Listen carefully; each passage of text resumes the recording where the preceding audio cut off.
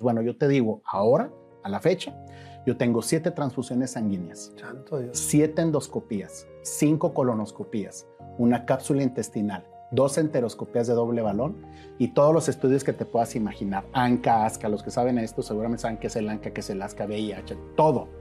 Ya no me faltaba ir a Discovery Channel o a National Geographic para ver qué onda con porque no le sabíamos. La bruja salió buena. No te creas, no era bruja, era mal manejo de emociones. Ahorita te voy a platicar por qué. Y pasa algo que marca mi vida. Me despiden de ese empleo. Gracias a Dios. Y te voy a decir por qué gracias a Dios. Porque yo desde 2006, Nayo, venía acariciando ya estas ganas de ser consultor empresarial, de ser conferencista, de ser instructor, de ser facilitador. ¿Qué crees, Nayo? Se acaban las hemorragias. Te lo juro por Dios santo. Hoy en día soy un hombre sano. El hombre más sano que te puedas imaginar. ¿A qué crees que se debiera entonces? Ya no disfrutaba lo que hacía, Nayo. Ya no lo disfrutaba, ya no había pasión, ya no había esa energía.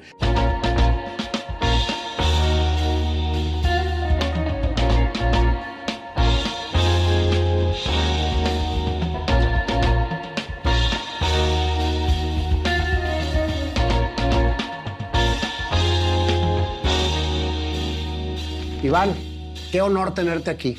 Desde hace como unos 2 años que por ahí intercambiamos mensajes, que tratamos de ponernos ahí al corriente pues, para poder agendarte. Te admiro mucho, Iván. Te sigo, soy fan tuyo. Gracias. De todo lo que estás haciendo. Gracias. La verdad es que lo haces muy bien y se ve que lo haces con mucha pasión. Mucha gente te conoce, Iván, pero quizás no mucha gente conoce tu historia. Así es. Así que a mí me gusta siempre, como ya sabes, irme desde niños. Claro. ¿Por qué? Porque la infancia para mí es la parte más conectada con la esencia, con lo que venimos nosotros a hacer al mundo. Totalmente. ¿Sí? Entonces, totalmente platícame de dónde eres, cómo fue tu infancia, qué jugabas. Muy bien. Bueno, mira, yo soy de la ciudad de Gómez Palacio, Durango. Es la comarca lagunera, lo que estamos aquí, muy cerquita aquí de Monterrey, prácticamente 3 horas y media. Y soy el segundo de 3 hermanos. Mi papá pertenece a una generación que yo les llamo a la generación tradicionalista. Mi mamá es una baby boomer. Mi papá va a cumplir 86 años este año, mi mamá 75 años. Bendito Entonces, Dios que todavía los tiene. Todavía los tengo mis papás, unas personas extraordinariamente buenas y extraordinariamente inspiradoras. Y te voy a platicar por qué. Mis papás, en este caso muy particular, dicen que los papás los escoges tú. Tú como hijo escoges a tus papás desde el cielo, ¿no? Entonces yo hice una excelente elección con mis papás. Y en esta parte, pues al ser el segundo de 3 hijos, mi hermano mayor me lleva 9 años, mi hermano menor me lleva 1 año. Te voy a ser sincero, fíjate que hay una circunstancia dentro de la familia que sucede antes de que yo naciera y que marca pues especialmente a la familia, ¿no? Yo, cuando mi mamá estaba embarazada de mí, de 6 meses de embarazo, yo tenía una hermana de 5 años y un accidente trágico para la familia hace que mi hermana pierda la vida, mi mamá embarazada de mí. Wow. Esta circunstancia pues marca a la familia fuertemente, ¿no? Me gusta pensar que mis papás hicieron todo el esfuerzo porque yo naciera en un ambiente feliz, pero pues fue algo complicado, creo que de arranque. Pero te voy a confesar algo, tuve una infancia sumamente feliz. Tengo un hermano 1 año menor que yo, que en un tiempo fuimos, además de buenos hermanos, fuimos muy buenos amigos. Sin embargo, pues los caminos a veces van separándose, aunque seas hermanos, se van separando. Pero tuve una infancia sumamente divertida. Si no estábamos jugando, estábamos haciendo una travesura. Seguramente nos estaban regañando los dos. Fuimos a la misma escuela. Entonces, los amigos de él eran mis amigos eran sus amigos. Hacíamos muchísimas cosas juntos, ¿no? Durábamos horas. Yo me acuerdo que mi mamá nos regañaba cuando decía, ya cállense, ya duérmanse, porque durábamos a veces 2, 3 de la mañana, risa y risa, platicando, porque durábamos en la misma habitación, en el mismo cuarto. Y esto era pues muy, muy padre para mi formación. Siempre es bueno tener un hermano porque aprendes incluso, Nayo, a pelear, porque pues luego hay niños o hay chavitos que andan en la escuela que no saben ni siquiera pelear porque nunca se han peleado con nadie. Entonces, a la hora de que tienes ese momento crucial, ese momento de verdad, le llamo yo, en la escuela, que es cuando tienes ese enfrentamiento con el niño que dice que te espera a la salida y te espero a la salida. ¿Y tú por qué me esperas a la salida? Ay, qué buena onda. No, te espero a la salida para darte unos buenos madrazos, ¿no? Entonces, esta parte a mí me ayudó mucho porque mi hermano me da esa enseñanza de cómo convivir con otros niños, ¿no?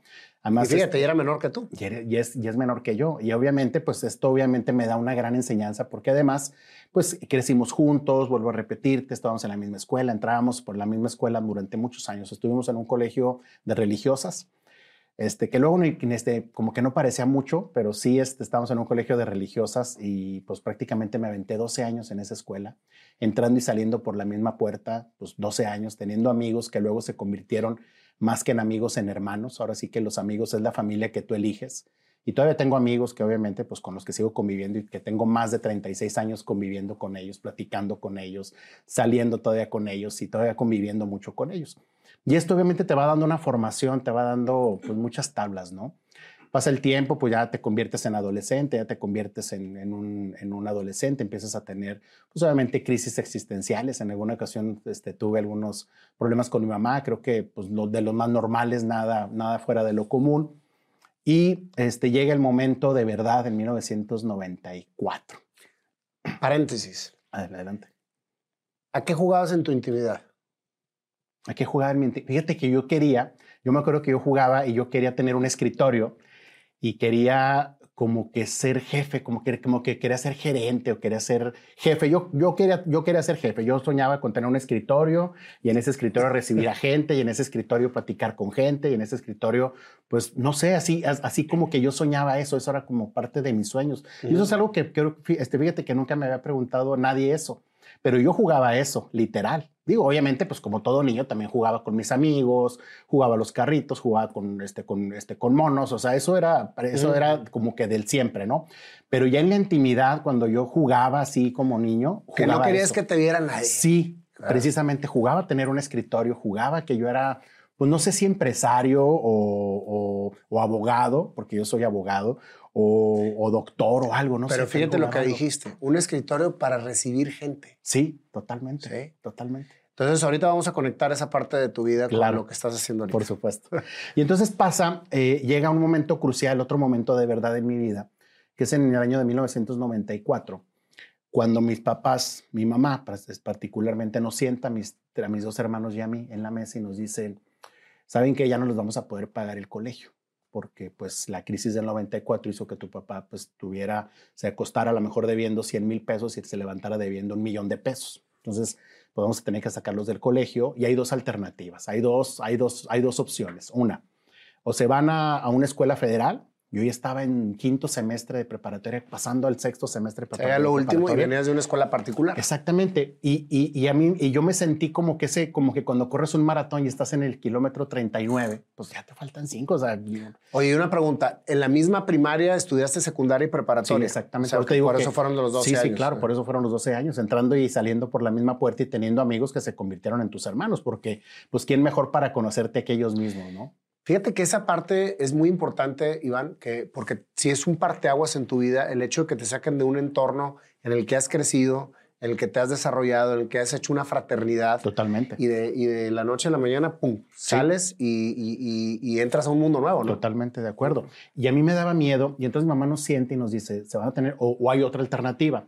Se ponen a trabajar y nos ayudan pues con un poco para poder palear y pagar las colegiaturas. Dije, no, pues yo me pongo a trabajar. Así sin pensarla, dije. Yo de la escuela no me salgo. Yo no me salgo. Tenía 17 años y en 1994, Nayo, pues una crisis tremenda para México. Fue la crisis, el famoso error de diciembre. Sí. La gente, pues obviamente, prácticamente hubo miles de personas que perdieron su patrimonio de un día para otro. Y mis papás fueron uno de precisamente estas víctimas de este error de diciembre, ¿no? De esta parte de Cedillo, de la salida de Carlos Salinas, bueno, toda esta parte que ya mucha gente se sabe esta historia, ¿no?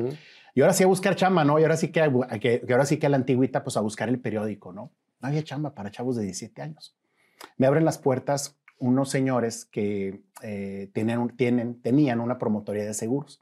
De los seguros Monterrey, en aquellos años estaban asociados con una empresa que se llamaba Aetna y eran los seguros Monterrey Aetna. Claro. Y voy y toco la puerta con un amigo que hoy en día, él ahora es un empresario muy exitoso, es un notario muy exitoso, un abogado muy prominente en La Laguna. Y vamos los dos y tocamos la puerta y nos abren la puerta y nos dicen, sí, bienvenidos. Tenemos 17 años, sí, no hay bronca, vénganse a vender seguros. Me acuerdo que yo presenté el examen para obtener mi cédula de asesor profesional de riesgos.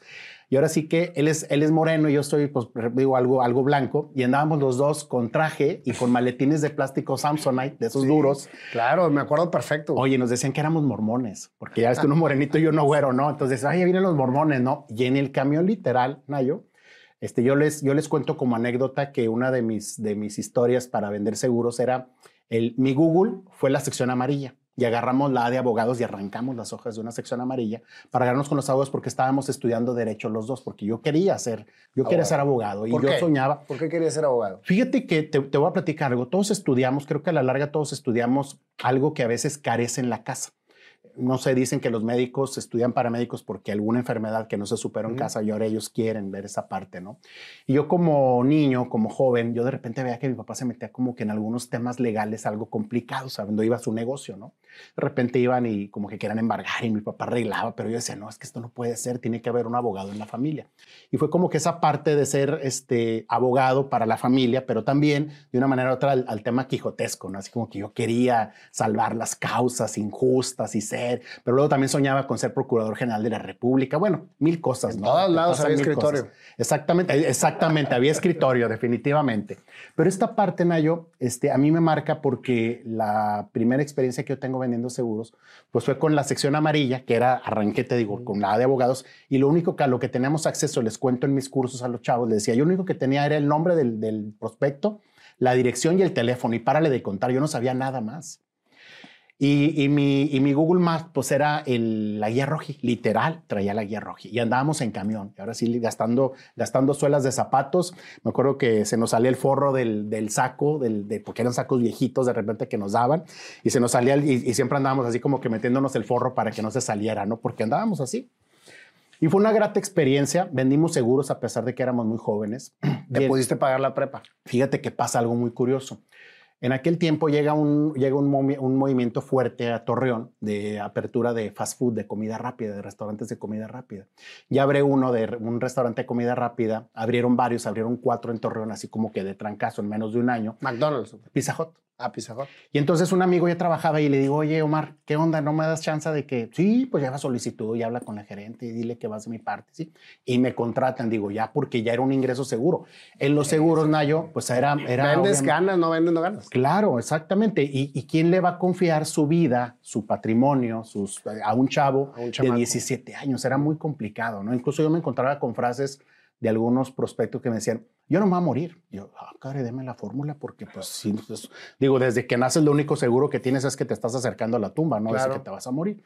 Pero bueno, así como esas historias había muchas, ¿no? En la parte de los seguros. Pero luego me incorporo a trabajar a Pizza Hut y dije, bueno, un rato, pero trabajar, ese rato se convirtieron 6 años, Nayo. 6 años en Pizza Hut. 6 años. Y nunca dejé de estudiar. Trabajaba y estudiaba. Mismos 6 años que duró la carrera y debió haber durado 5, ¿eh? No creas que fue muy brillante en la escuela porque evidentemente pues ya trabajaba. Pero fíjate que para mí fue una gran enseñanza haber trabajado en comida rápida. Fue la mejor experiencia de mi vida. No me arrepiento ni un segundo. Convivía con jóvenes de mi edad y empecé a crecer dentro de la empresa. Y yo me acuerdo que también hubo otro momento de verdad, el 12 de diciembre de 1997. Te voy a contar por qué. El 12 de diciembre de 1997 yo andaba en la motocicleta entregando pizzas en la noche y ese día nevó en Torreón. Ah, caray. Nevó. Que nunca neva. Que nunca neva. Nos cayó nevada.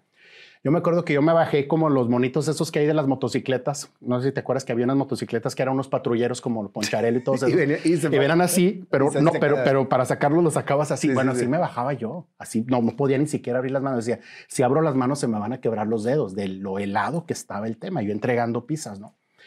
Dije, no, esto no es vida, yo no puedo ser toda la vida repartidor. Llegué y le dije al gerente, le digo, oye, yo no puedo ser toda la vida repartidor. ¿Qué necesito para ser gerente? Pues va a haber un curso en marzo que se llama Bootcamp, un campamento de botas para que se preparen a ver quién quiera. Pues inscríbeme porque yo no quiero ser repartidor toda la vida. Bueno, ahí cambió mi vida, porque ahí empecé a tener promociones. Y yo les digo una anécdota muy chistosa, que yo vivía empinado. Te voy a decir por qué. Cada vez que tenías, es que está padre, pero déjame te cuento por qué vivía empinado. Porque cada vez que tú te certificabas, por ejemplo, en hacer pizzas, en hacer masas, en atender en el lobby, te daban un pin. Sí. Y no te pagaban más, Nayo. Nada más te daban el pin y ese era el dulce que te daban. Oye, y te motivaba. paréntesis, yo trabajé en McDonald's. Pues entonces, tú sabes de los pines. Sí, es una historia muy similar y tengo el fast... ¿cómo era? Pin. Mi pin del que sacaba más rápido las hamburguesas. Fíjate. Entonces, y te sentías, güey, como si te hubieran dado el bono fast grill. Sí, claro. Total. Sí. Y no te pagaban más. No, nada pero más traías el pin. Pero traes el pin. Y entonces para nosotros era muy aspiracional, Nayo. Tú te acordarás que era muy porque decías, oye, ya empiezo a subir, ya empiezo a crecer, ya me empiezo a ir bien, ¿no? Ya tengo más pines. Ya tengo más pines, ya vivo más empinado, ¿no? Pero entonces ya empiezan a fijarse en mí y entonces ya me empiezan a dar la posibilidad de ya tomar más responsabilidades, obviamente de pagarme más. Empiezo a ser jefe de piso, luego subgerente y luego ya a los 20 años soy gerente de restaurante. Y fíjate que muy curioso porque en Torreón abrió el restaurante de Pizza Hut más grande del mundo, un proyecto piloto que eran ellos, que habían 800 comensales sentados. ¿Cómo? Y era el primer proyecto que tenía juegos y Playlands y todo esto, máquinas de videojuego en Torreón. Fíjate. Era un programa piloto que tenía. Y estaba ahí en Boulevard Independencia, ahí por el Hotel Holiday Inn, seguramente lo ubicas. Por donde estaba La Rosa. Ándale. No, en el Boulevard Independencia frente ¿O La a Rosa en dónde estaba? En Paseo de la Rosita. En Paseo de la Rosita, que era donde andaba seguramente. Sí, claro. Sí. En esa parte, Nayo, estaba padre porque yo ya muy joven tenía responsabilidades y tenía muy buen trabajo, ¿no? Pero esto eventualmente te llega a perder, Nayo. A mí me llegó a perder. ¿Paralelamente a tus papás les seguía yendo mal? No, fíjate que ya más o menos se estabilizaban algunas cosas. Pero, no al 100%. pero ya no regresó la colegiatura. No, por supuesto que no. Es que cuando empiezas a ganar... Ya, haz de cuenta que es como que el arranque de la carrera, ¿no? Ya ni el desodorante me lo compraba. Ya me tenía que comprar yo hasta el desodorante, cosa que agradezco infinitamente. Jamás digo con amargura, no, ya no me pagaron. No, al contrario, lo agradezco a Dios y digo, qué bueno que pasó esto. Pero fíjate que eventualmente cuando tienes este tipo de éxito, porque fue para mí pues muy repentino el éxito y muy repentino el que empezaba a ir bien, ya ganaba 12,000, 14,000 pesos en 1999, 1900. Era una muy buena lana, compré mi carro y todo. Te empiezas a perder y empiezas a perder piso un poquito. Tal es así que empecé a descuidar mi salud. Y en 1998 me destacan el apéndice de urgencia porque comía muy mal. Comía muy mal y además me desvelaba mucho, era muy fiestero, andaba en el cotorreo, andaba en la fiesta. Y pues con lana, con carro. Tomaba, evidentemente, con carro, amigos, esto, lo otro, comprabas muchos amigos. Y evidentemente, pues esto afecta a mi salud, ¿no? Y me quitan el apéndice. Y yo me acuerdo, fíjate, Nayo, pues esto fue algo muy tremendo, porque yo llego al hospital muy mal, me sacan el apéndice porque no te duermes, nada más te hacen raquia, es decir, te duermen de aquí para abajo. Y me acuerdo que el doctor me dice, mira lo que te acabamos de sacar, el apéndice negra con puntos blancos. Dice, Iván, media hora más y te da peritonitis. O sea, media hora más y no la estábamos contando, Iván. O sea, de verdad esto que acabas de hacer, esto está muy tremendo, cuídate mucho. Pues pasa el tiempo, yo muy joven, seguí en la fiesta, seguí en el cotorreo, tuvimos luego un accidente automovilístico porque veníamos a Monterrey a una convención de Pizza Hut, algunos compañeros y yo. No nos pasó nada, gracias a Dios. Gracias a Dios todo salió bien. Pero luego ya de ahí dije, no, esto ya no es vida porque trabajar, fíjate, viernes, sábado y domingo, Nayo, ¿tú te acuerdas? Eran los días que más trabajo había. Sí. Y los días que si eras gerente, trabajabas más horas. Y yo entraba a la 1 de la tarde y salía a las 10 de la noche. Yo no tenía ni la mañana para mí, ni la tarde para mí, y mucho menos la noche. ¿Y cómo le hacías para estudiar y trabajar? Pues me daban mis habilidades, no creas, por eso te vuelvo a repetir, por eso me aventé la carrera, en lugar de 5 me la aviento en 6 años. Yeah. Porque eventualmente tuve que repetir algunas materias, me cambié de escuela 2 veces, y esto pues marca mucho tu futuro, ¿no? Pero yo convencido seriamente de que yo quería hacer una carrera laboral en grandes empresas. Toco la puerta, luego dije, no, esto ya no es vida, me salgo de trabajar de ahí y toco la puerta, antes de salirme toco la puerta para trabajar en algún otro lugar. Y yo veía que, por ejemplo, los vendedores de abarrotes en aquellos años les daban carro, les daban una laptop y se empezaban a usar los celulares, Nayo. Te estoy hablando de 2001. Sí, los NEC grandotes. Exactamente, y les daban laptop, ya debían unas laptop súper viejas, y les daban carritos Surus. Entonces decía, yo quiero un Sur. Y empecé a tocar puertas y voy a dar a una empresa que se llama Zaguayo Abarrotes. En aquellos años era un gran consorcio, una empresa. Sigue siendo, ¿eh? Sigue siendo, pero ya la vendieron, ya no es de los mismos dueños. Sí. Pero los Villaseñor incluso cotizaban en la bolsa de valores, el grupo Corby. Y yo voy a tocar la puerta y me dan la oportunidad para vender alimento para mascota. Nestlé en ese tiempo había adquirido una marca para mascota, una marca para alimento para mascota que se llamaba Alpo. Bueno, tan exitosa que ahorita no existe, ¿no? Pero yo fui el ejecutivo de la marca. Yo fui el ejecutivo de la marca, Nayo. Y yo me acuerdo que estaba padre porque yo me sabía incluso las razas de los perros. Yo era súper apasionado, súper metido en eso. Y ya me sabía las razas, iba a las exposiciones y nos fue muy bien. Tal es así que me invitan a trabajar ahí como gerente de ventas. En Zaguayo. En Zaguayo. Ya graduado. Ya graduado, ya era abogado. Pero fíjate que ahí pasa algo muy, muy raro. Empiezo yo ahora sí a tener un encuentro cercano con los verdaderos problemas de dirigir personal. Porque cuando estaba en Pizza Hut era gente de mi edad, Nayo, o más chicos que yo. Y yo era, pues obviamente, la autoridad en la empresa. Eran chavos realmente de mi edad, sabía cómo llegarles, sabía cómo comunicarnos. Era relativamente sencillo. Los retos vinieron cuando ya tomo la gerencia de una empresa de abarrotes y donde empiezo a tener a mi cargo a gente que tenía más años trabajando en la empresa que yo de edad, Nayo. Ellos tenían 30 años trabajando en la empresa y yo tenía 2 años en la empresa, 1 año en la empresa y 25, 26 años de edad. Y empieza a dirigirlos y empieza a liderarlos y es donde vienen los problemas y te voy a contar qué sucede. Yo para esas fechas empiezo a tener problemas de salud también muy fuertes. Empiezo a tener hemorragias. De repente un día llego, me fui a unas carnitas con mis compañeros de trabajo, me eché unas chéves, unas carnitas, llego a la casa y empiezo a hacer del baño sangre. Y yo dije, hemorroides, dije, pues lo normal. Ya me sentía yo al como panda le dan bastante seguido. Ya tienes que llegar a eso. Dices tú, ya tienes que llegar. Saludos, panda. Y entonces dices tú, bueno, pues son esto, ¿no? Y dije, y no le tomé la mayor importancia, pero seguía sangrando. Sí. Bueno, Nayo, eso fue el sábado. Para el lunes, los hombres debemos de traer entre 14 a 16 puntos de hemoglobina. Yo llego al hospital con 7, 6 y medio. O sea, ya yo tenía una impresión, un susto en el camino y me moría, me daba un infarto. Llegué con la mitad de la sangre. Entonces, pues me hacen una transfusión inmediatamente, me hacen una colonoscopía, me hacen una endoscopía, revisan, sí, pues hay algunas úlceras, tienes que tener cuidado, tómate unas pastillas que se llamaban en aquellos años, todavía de existir, Nexium Mops, carísimas, y cuídate mucho. Está bien, pues, joven otra vez, 27 años en ese tiempo, pero estos periodos empiezan a agravarse cada año. Después de eso, cada año yo tenía al menos 2 episodios. Bueno, yo te digo, ahora, a la fecha, yo tengo 7 transfusiones sanguíneas, Santo Dios. 7 endoscopías, 5 colonoscopías, una cápsula intestinal, 2 enteroscopías de doble balón y todos los estudios que te puedas imaginar. ANCA, ASCA, los que saben esto seguramente saben qué es el ANCA, qué es el ASCA, VIH, todo. Ya no me faltaba ir a Discovery Channel o a National Geographic para ver qué onda con porque no le sabíamos. La bruja salió buena. No te creas, no era bruja, era mal manejo de emociones. Ahorita te voy a platicar por qué. De ahí me voy a otra empresa. De ahí me jalan a otra empresa que se llama... Con toda tu situación Con mi situación, pero yo seguía siendo... Y yo me autodenominaba el Golden Boy porque realmente crecía muy rápido en las empresas. Llegaba y era un joven de muchos resultados, así como que caía bien y dábamos resultados y había mucha suerte y había muchas cosas buenas. ¿Y traías el ego descontrolado? Totalmente, totalmente. Pero fíjate que más que el ego, más bien yo no encontraba mi lugar. Porque luego me voy a una empresa que se llama Trooper Herramientas, también una gran empresa. Y ahí me contratan como gerente, pero luego paso en muy poco tiempo a ser director comercial de la zona norte. Yo aquí vivía prácticamente en Monterrey mucho tiempo. Yo tenía todo el norte, ahora sí que yo no era del norte, el norte era mío, todo el norte era mío. Tenía 47 vendedores, 7 gerentes a mi cargo, pues mucho poder y todavía muy joven. Escritorio. Exactamente, okay. Y todavía muy joven, 30 años y yo ya era director comercial. Pero yo seguía con los temas de salud que eventualmente me pasaban 1 o 2 veces al año, pero no me encontraban. Decía, no, pues es una úlcera porque comiste algo mal. Probablemente. A mí ya me empieza a preocupar cuando mi primer gastroenterólogo me dice, yo me doy por vencido, yo no sé qué tienes, Iván, tienes que ir con otro doctor. Le dije, ¿cómo, doctor? ¿Me vas a abandonar? Es que yo no te encuentro, Iván. Voy con otro doctor y ese doctor, en lugar de ayudarme, me empieza como que a regañar.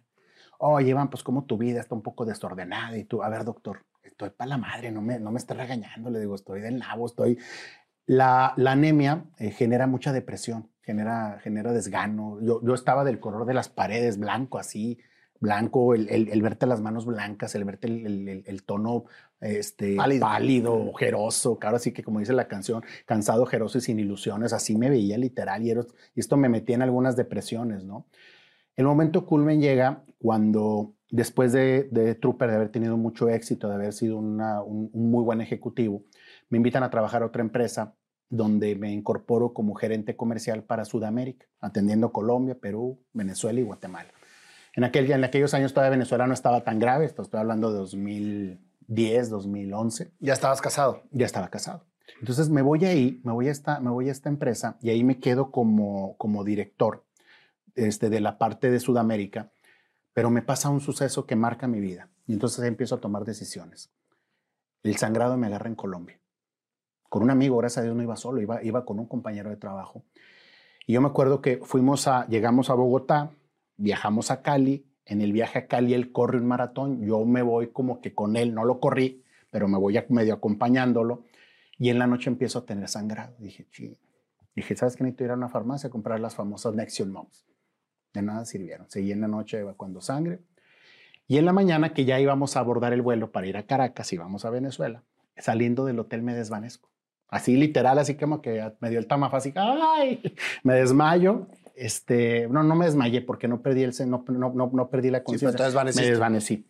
Y ya me llevan al hospital y me dicen, pues bueno, ¿sabe qué, doctor? Porque ahí todo el mundo le dicen, doctor, necesitamos que usted llegue a una hemoglobina de 7 para poderle poner la sangre. Le digo, oiga, pero sí me siento muy mal. Le digo, sí necesito que me ponga sangre.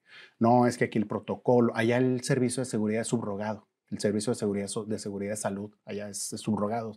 Se cuenta que contratan al Muguerza y ellos le pagan y bueno, ellos hacen eso. Pero no me atendieron muy bien. Entonces yo ya muy asustado también, otro 12 de diciembre. Entonces les pongo y les digo, ¿sabes qué? Ya, por favor, ponme sangre porque necesito irme a México a seguir con mi tratamiento porque ustedes no me hacen nada. Otra endoscopía, otra colonoscopía, otra biopsia, otras más cosas, ¿no? Pero esto, Nayo, marca mi vida y digo, no, esto no está chido, Nayo. Esto no está padre porque esto me está llevando a algo que no está padre. Y pasa algo que marca mi vida. Me despiden de ese empleo. Gracias a Dios. Y te voy a decir por qué gracias a Dios. Porque hay una historia que yo les cuento que es la historia de la vaca. No sé si has escuchado cuando te tiran la vaca. Dice la historia que hay dos monjes, uno viejo y uno joven, que atraviesan el camino y van pues de misión. Todos los monjes van de misiones a predicar sus palabras. Y este monje viejo y este monje joven van por el pueblo y llegan a un pueblo muy pobre. Y ya los agarra medio la noche, ya pardea la noche y llegan a la última casa del pueblo, una familia muy, muy pobre. Van y tocan. Le dicen, es que venimos a predicar y ver si nos dan posada. Claro, por supuesto, sabes que los pobres son personas muy bondadosas y abrieron. Y me gusta imaginar que eran medio mexicanos y les dan frijolitos con tortillas. Me gusta imaginar, con mucho chile. Pero entonces el monje más maduro les pregunta y les dice, oye, ¿de qué viven? Le pregunta al líder, al jefe de la familia. Le dice, ¿sabes qué? Es que nosotros tenemos una vaquita aquí atrás y esta vaquita que tenemos aquí atrás, pues le sacamos leche y bajamos y la vendemos al pueblo. Y entonces en esa parte, Nayo, ellos se quedan, bueno, pues órale, cenan y le dicen, oye, pues pasen a sus cuartos, pues ya los acomodan. Y a las 3 de la mañana el monje viejo levanta al monje joven y le dice, levántate. ¿Qué pasó, maestro? 2, 3 de la mañana, ¿qué pasó, maestro? Levántate. Vamos a hacer algo. Van al corral y la vaca daba un acantilado, Nayo, a un voladero. Y le dice, tira la vaca. ¿Cómo? El monje viejo le dice al monje joven, tira la vaca. Maestro, ¿cómo crees? Sería, no, ni lo piensas, maestro. Tira la vaca porque además tienes un voto de obediencia. Tienes que obedecerme y tienes que tirar la vaca. Pues él con el dolor de su corazón tira la vaca. ¡Hala! Y se van a la mitad de la noche, Nayo. Bueno, el monje joven toda la vida le dice, algún día lo vas a entender. Total, el monje viejo no le alcanza a decir porque se les muere. Se muere el monje viejo ya en el monasterio. Y el monje joven se queda con ese dolor, con esa duda, ¿no? Total que ya no tan joven, el monje joven emprende ahora la misión con otro monje ahora joven y él es ahora el maestro. Y dice, ¿a cuál es el primer pueblo que voy? Ya sé, voy al pueblo donde dice mi fechoría. Va al pueblo y pasa a la casa, ya tenía súper conocido dónde era la casa. Y llega a la casa y ya no ve la casa. Obviamente ya no ve el jacalito, pues. Ve una casona, unos jardines preciosos, hermosos, cantera, una casa hermosa, muy, muy bonita. Dice, no, pues estos ya los desahuciaron, los corrieron y esta es otra familia. Pero aún así se anima y toca la puerta para ver si le dan razón de la familia. Para su sorpresa le abre a la señora. En ropa elegante, en ropa... Y lo reconoce y le dice, maestro, pásale, por favor, qué bueno que viniste. ¿Y tu maestro dónde está? Murió. Pásale, por favor, tenemos muchas cosas que contarte y que nos cuentes. Le dice, oiga, señora, discúlpeme, pero ¿qué les pasó? ¿Qué les pasó en esta parte? ¿Qué fue lo que sucedió? ¿Qué fue lo que sucedió? ¿Qué fue lo que pasó? Porque pues yo no los dejé así, ¿verdad? Dice, ande, el día que vinieron ustedes en la noche, bendito sea Dios, se cayó la vaca. Y él pasa aceite, como dice, no se cayó, la tiré yo.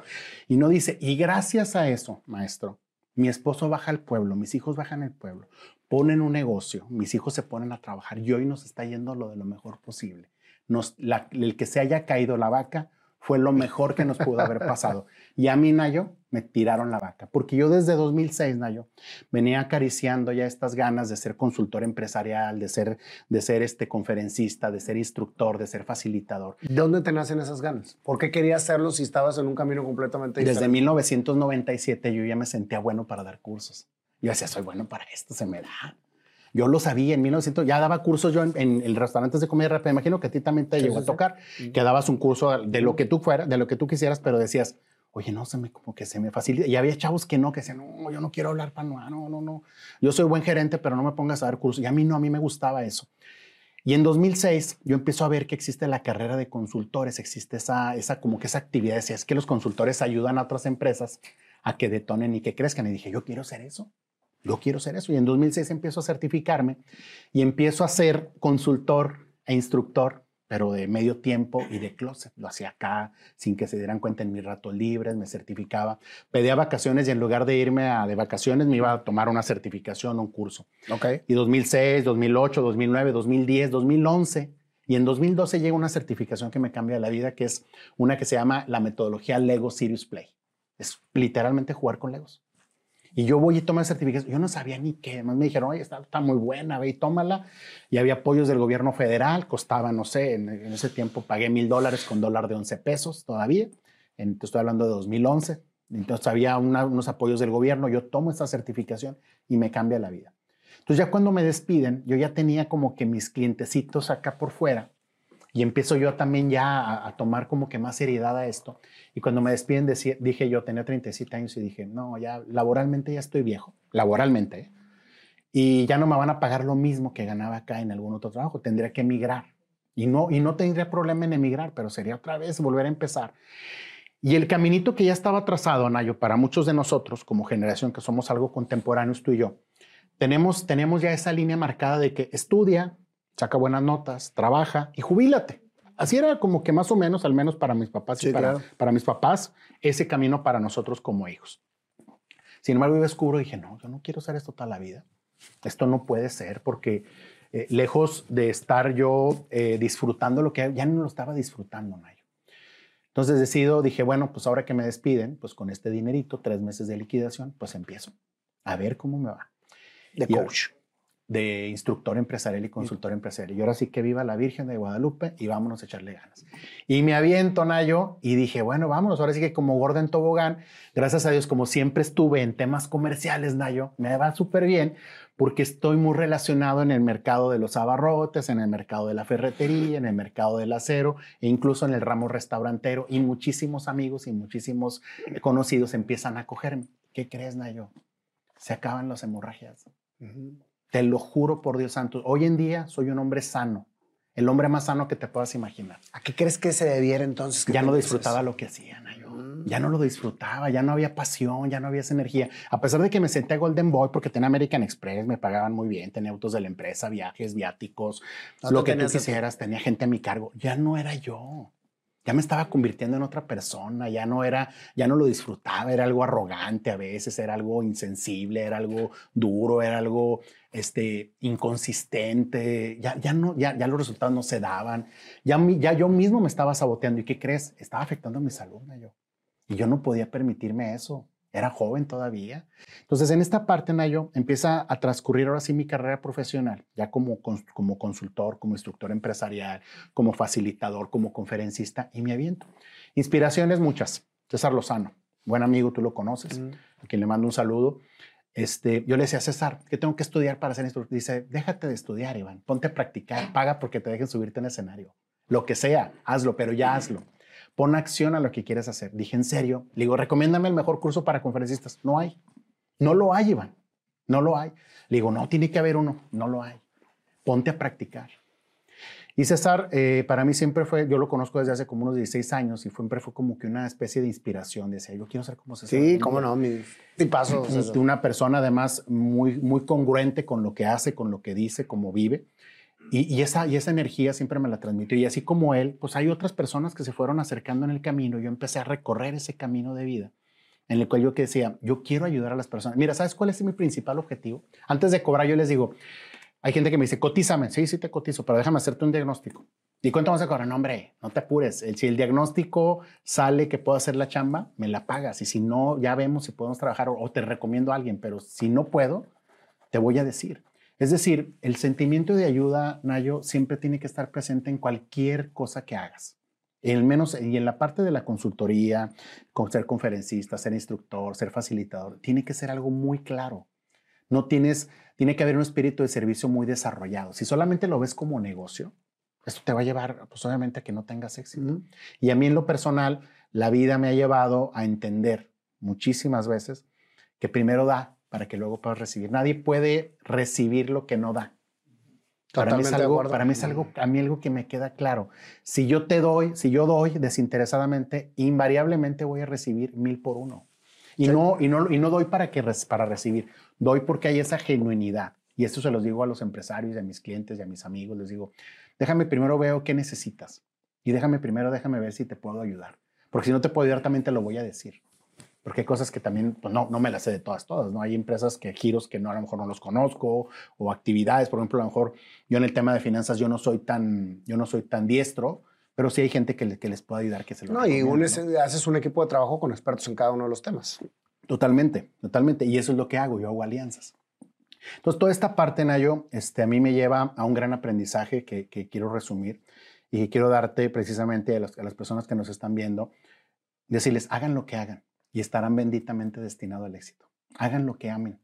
Yo hago esto con tanto amor que siempre me va bien. Siempre, invariablemente, hay una recomendación, me va bien. Y esta parte la disfruto tanto porque hago lo que amo. Mira, Nayo, yo no siento que trabajo. Te lo juro.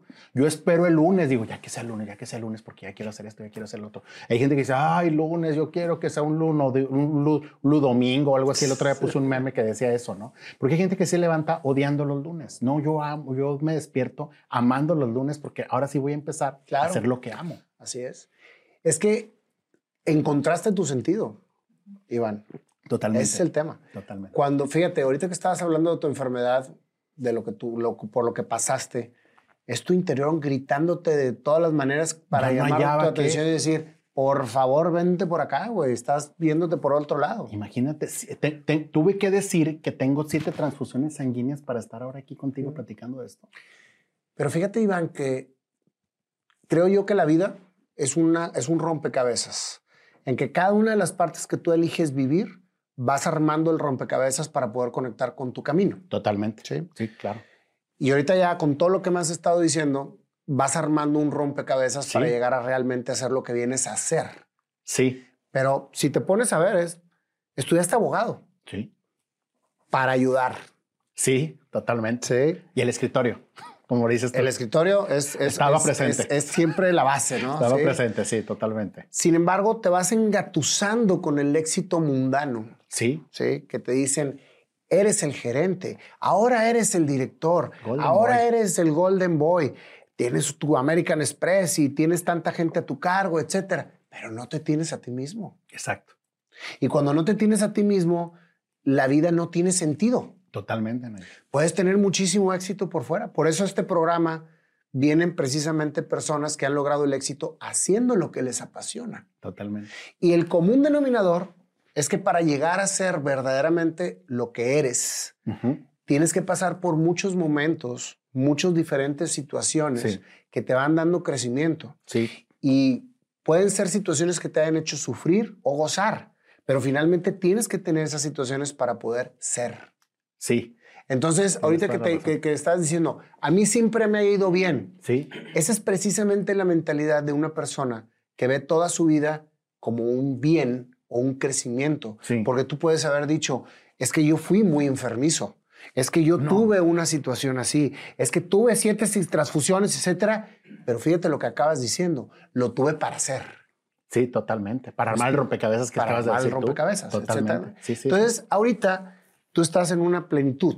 Sí, en donde estás dándole a la gente y acompañando a la gente a que no se esperen o pasen por todo lo que tú pasaste para lograr lo que realmente son. Así, y mira, fíjate que mucho de lo que acabas de decir, precisamente me hace mucho sentido. Te voy a decir por qué.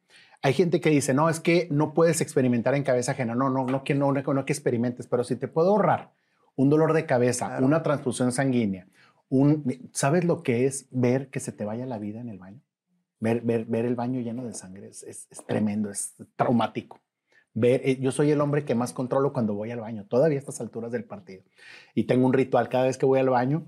así como que con miedo, así como que volteo y cada vez que veo que no hay, le doy gracias a Dios. Dios, gracias por esta oportunidad. Cada vez que voy al baño, te lo juro, lo hago como un ritual.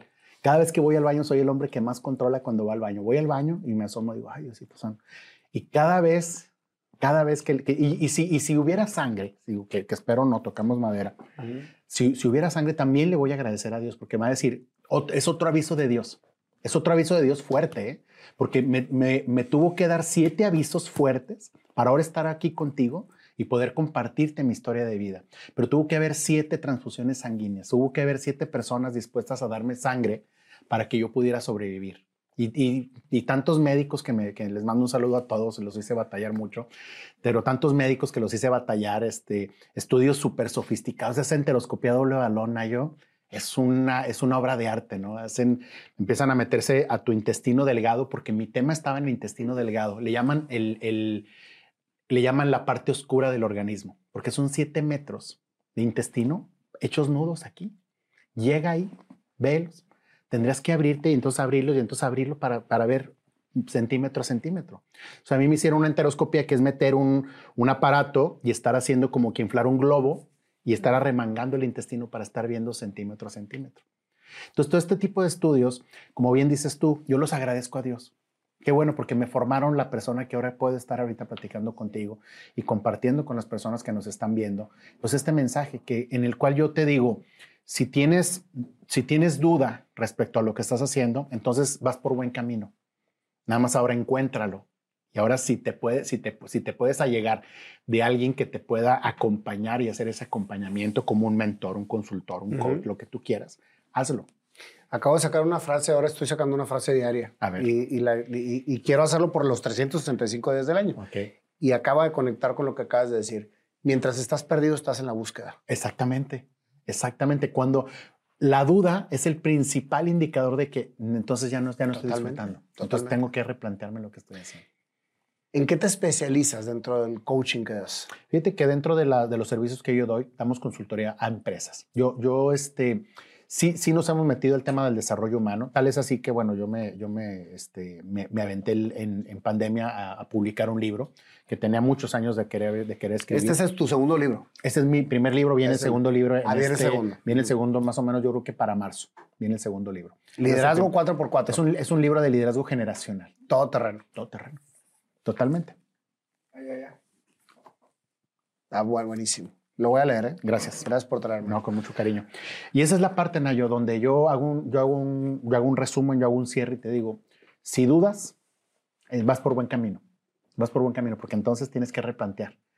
Y si vas para atrás, no quiere decir que vayas para atrás y vayas a retroceder. A veces hay que dar un pasito adelante para poder agarrar más impulso. Porque hay gente que dice, no, para atrás ni para agarrar. Bueno, no, sí necesitas poner un pie atrás. Claro. Los mismos corredores, cuando van a correr, dan un paso atrás para poder tomar impulso. Y ese impulso lo necesitas siempre. Claro. O sea, a veces tendrás que replantearte cosas. Y en mi caso, que yo les digo, bueno, pues un saludo a mis amigos empresarios que me están viendo, pues es eso precisamente a lo que nos dedicamos nosotros.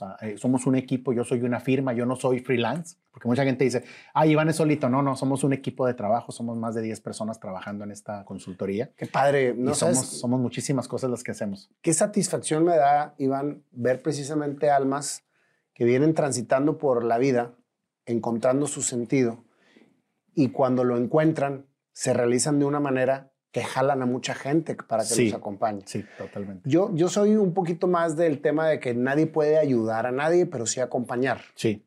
Cada uno se ayuda a sí mismo, pero siempre tiene que tener acompañantes que lo vayan agarrando de la mano al camino, ¿no? Totalmente. Y el trabajo que estás haciendo es inmensamente valioso para la gente que está en la búsqueda, precisamente, porque ya pasaste por eso. Sí, totalmente. Mi historia es muy parecida a la tuya y por eso conecto muchísimo con todo lo que estás diciendo y te entiendo perfectamente bien, que definitivamente cuando vas terminando de poner las piezas dentro del rompecabezas, se va viendo un panorama muy diferente de la vida, ¿no? Sí, totalmente. Es que fíjate que a veces las piezas sueltas no tienen sentido, pero cuando las unes, entonces el sentido lo toma, pero al segundo uno. Segundo uno toma sentido. Pero mientras vas viviendo algunas cosas, estas piezas, como bien dices tú, están sueltas y no tienen sentido. Unas incluso no embonarán una con la otra, pero llegará la tercera Y entonces hará que embonen las otras dos. Y a mí fue lo que me sucedió. Dije, mi carrera como colaborador, como gran ejecutivo de grandes empresas, me sirvió para ser ahora lo que soy, porque ahora yo tengo la autoridad moral de no ser un consultor o un instructor de libro o un docente que ahora de repente se hizo instructor, no. Porque yo ya estuve del otro lado. Yo les digo a mis clientes, digo, es que yo ya estuve del otro lado. Yo ya sé identificar un charlatán, yo ya sé identificar a alguien que no sabe, yo ya sé identificar a alguien que me va a meter en problemas lejos de ayudarme. Digo, porque ya estuve de ese lado. Porque yo también, en las empresas en las que estuve, pues me llevaban consultores, me llevaban instructores, decía, ay, no, este señor como que no sabe, ay, esta señorita como que está diciendo mentiras. Eso está muy padre, pero no aplica en esta empresa. Y entonces ese tipo de circunstancias son las que ahora me dan como que esa autoridad de cuestionar y decir, esto sí funciona y esto puede no funcionar. ¿Y preparas coaches también? Sí, totalmente. Preparamos porque mencionabas escuela, alumnos. Sí, sí. Mira, en esta parte, nosotros lo que hacemos es formar mentores también. Más que coach, porque el término coach ya luego como que les da comezón a cierta gente. Ay, es que ahora todo el mundo es coach. Coach hasta para hacer sándwich. Así dicen, ¿no? Es que ahora hay coach hasta para hacer un lunch, hasta para hacer una torta, ¿no? Entonces, nosotros hemos evolucionado a una figura que se llama los mentores. Mira, Nayo, tú eres mentor. Tú acompañas a muchísima gente y el mentor ya recorrió el camino y entonces a su mentí o a su mentorado le dice, no te vayas por ahí porque te vas a caer, pero decide tú. O tira la vaca. O tira la vaca. El coach, fíjate que tiene una particularidad. El coach, para diferenciarlo, es aquella persona que acompaña a otra o a una organización, pero que no necesariamente ya recorrió el camino. Es decir, él solamente hace preguntas poderosas para obtener respuestas poderosas. Claro. Ese es el coach. Y el mentor ya recorrió el camino. Y a mí me gusta mucho que tú haces mucha mentoría. Tú asesoras a mucha gente, acompañas a mucha gente y no sabes que estás haciendo mentoría, porque lo que estás haciendo es mentoría. Entonces, lo que nosotros también hemos hecho dentro de nuestra organización, dentro de nuestra firma, es ir formando mentores. Es que como ya recorriste el camino de empresario, como ya recorriste el camino de instructor, como ya recorriste el camino de conferencista, de facilitador, entonces ahora forma a otras personas, pero desde la mentoría. Porque el coach desafortunadamente ha caído en una, vamos a decirlo como decimos los norteños, en un choteo. Ya todo el mundo es coach de todo, ya todo el mundo es aparte. Y es padre, pero también hay que tener mucho cuidado porque ahora hay mucha charlatanería, ¿estás de acuerdo? Y entonces esta carrera se ha venido, pues ha tenido una suerte de desconfianza para muchas personas. Y esa parte es la que nosotros pues queremos venir ahora a reivindicar ahora también con el tema de la... No, y lo estás haciendo muy bien, lo estás institucionalizando. Así es. Que todo lo que ahora tenemos acceso de ver en las redes sociales confunden, y confunden mucho. Es que hay mucha oferta. Hay muchísima oferta, además la oferta supera muchísimo a la demanda. Tú dale alguna vez que sigues a un instructor, a un facilitador, un influencer, te salen 40 millones y todos. Y bueno, ya sabemos historias de unos que en esa misma fuerza y esa misma energía cometieron algunos errores, algunos que ya sabemos las historias de algunos, y algunos que siguen en este camino pues sobre sus bases muy, muy fundamentadas, ¿no? Y unos que te dijeron, déjame me retraigo tantito para agarrar ahora fuerza, impulso, para tomar ahora un papel diferente, ¿no? Y ahora inspirar desde otra trinchera, ¿no? Así es. Pues te felicito, Iván. La verdad es que Gracias, tu historia Nayo. es muy inspiradora, sobre todo porque no quitaste el dedo del renglón. Más bien, cada cosa que te tocó, fuiste precisamente agarrando el rumbo que tenía que agarrar. Así es, así es. ¿No? Entonces, definitivamente yo creo que estás empezando. Sí, totalmente, así me siento. Andas entregando pizzas. Exactamente, estoy en la moto, ando en la moto. De y mi admiración por ti, te digo Gracias. que soy tu fan porque también, me encanta cómo haces las cosas. Yo también. Y eres congruente con lo que dices. Te estoy conociendo como persona. Gracias. Y a mí me encanta tener yo este espacio de entrevistas porque realmente te metes mucho al interior de las personas. Sí. Y terminas conectando absolutamente todo lo que ha sucedido en su vida para hacer lo que es. Y es un común denominador. Sí. Yo por eso siempre empiezo con la niñez. Siempre. Me sacaste al escritorio. Sí, pues exacto. Y el escritorio... No me acordaba, ya ni me acordaba. Y el escritorio es lo que siempre te ha ido acompañando. Sí. ¿Sí? Y tiene mucho más profundidad que ya te tocará a ti descubrir. Sí. Pero la infancia es la conexión más clara con la esencia y es lo que te está diciendo que es por ahí. Sí, Nayo. Y todo lo demás, hasta hemorragias te dan, cabrón. Sí, porque dices tú, me están separando de lo que realmente vengo a hacer. Sí. Y venimos a hacer. Venimos a lograr, a realizarnos. Sí. Y cuando cuando no encuentras el camino, está tu mente completamente perturbada. Sí. Definitivo. Totalmente. Y cuando realmente lo encuentras, tomas decisiones que la gente ve como locura. Y te dicen, estás loco. Sí. Estás loco. No, no estoy loco. El loco eres tú. Sí, totalmente, totalmente. Tienes toda la razón. Así es. Sí, totalmente, Nayo. Pues muchísimas gracias, Nayo, por este espacio que me regalaste. Al contrario, soy tu groupie, soy tu fan también. Te sigo muchísimo. Eres una persona que inspira, que mueves vidas y que finalmente esta labor que estás haciendo, me decías que llevas la entrevista número 160. 160 y tantos llevamos ya, ¿no? Fácil. Sí, no, es que como ya el canal no las numera. Ya es una más. Es una más, pero de verdad digo, más o menos como 160 y tantos. Gracias por regalarnos estos momentos. Al contrario, el que me regalaste el tiempo fuiste tú. Gracias. Y a toda la gente que nos está escuchando también.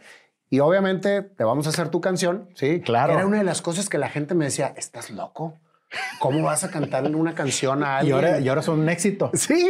Oye, y deja tú. ¿Sabes que para mí realmente el éxito es ver la expresión de las personas a las que le estoy cantando? Y cuando realmente salen, porque salen del corazón, güey. Sí. Y a veces salgo de tono. La verdad es que cantar con el Panda es todo un tema, porque de repente me cambia de tonos y me saca tonos que no sé, la madre. No sé ni lo que me espera ahorita con tu canción. Pero ahorita platicando me dice que lo hace intencionalmente. Sí, claro. Siempre me está retando. Siempre me está retando. Quiere que seas mejor. ¿Sabes que desde que se hizo famoso con lo del niño del Oxxo? Sí, ya ves que ya perdió el piso. Ya lo perdimos. Hay que ubicarlo ahorita, ¿no? Entonces ahorita hay que darle unos guitarrazos. Pásale, mi querido Panda. A ver, Pandita, ¿qué nos vas a traer aquí con Iván? ¿Cómo estás? Ay, mijo, estoy contento. Eso, pues del meritito Torreón. Sí, señor. Del meritito Torreón. Oye, qué bonitos recuerdos tengo yo de Torreón. ¿Cómo no? Fíjate que yo viví en Chihuahua 5 años y yo nadaba en la Guay. Toda la vida he nadado y me tocó nadar en la Guay y íbamos cada mes a competir a Torreón. Una vez al mes íbamos nosotros y otra vez al mes venían los de Torreón. Entonces me tocó conocer a gente hermosa en Torreón, a toda la gente que conoce, a Chano Serna, a Gaby Sánchez, a Ninfa Estrada, de los que me acuerdo, que nadaban en aquel entonces con nosotros. Y tengo muy, muy bonitos recuerdos. Muy buena onda la raza de ella. La verdad, pues me la pasaba en la Rosa, güey, y al día siguiente a nadar. La Rosa y Girela. Oye, y teníamos 14 años, güey. O sea, a las tardeadas, a las tertulias les decía, ¿no? Sí, las tardeaditas. Las tardeaditas. Me acuerdo una vez, nunca se me va a olvidar, tú que eres de Gómez. Era como Diablo en Pastorela. Había un hotel que se llamaba algo del desierto. Sí, Paraíso del Desierto. El Paraíso del Desierto.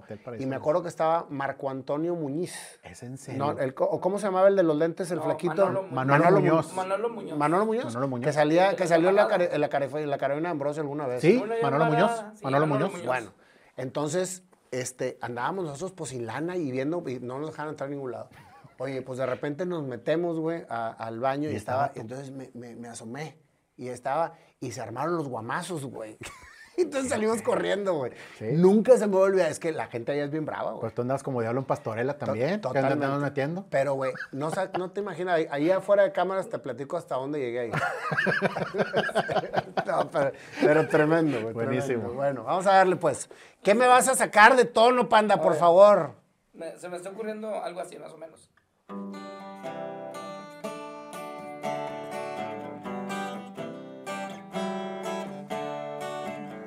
Iván, un niño diferente. No hacías lo que toda la gente. Totalmente. Te ponías a jugar, a tener un escritorio y mandar.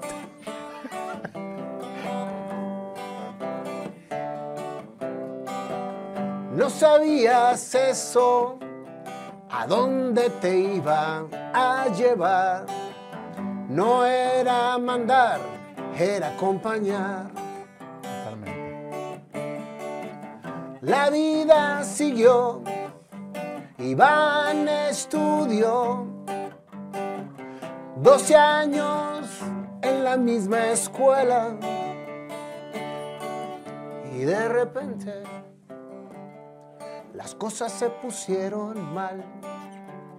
En casa te dijeron, te vas a una federal. O te pones a jalar para seguir estudiando. Sin pensar, Iván se puso a jalar. Con tu amigo diste a una compañía. De seguro sí, te pusiste a trabajar, a vender, a soñar, pero no te iba a alcanzar. Después dijiste, ¿hacia dónde volteo? Y pisas tú vendiste.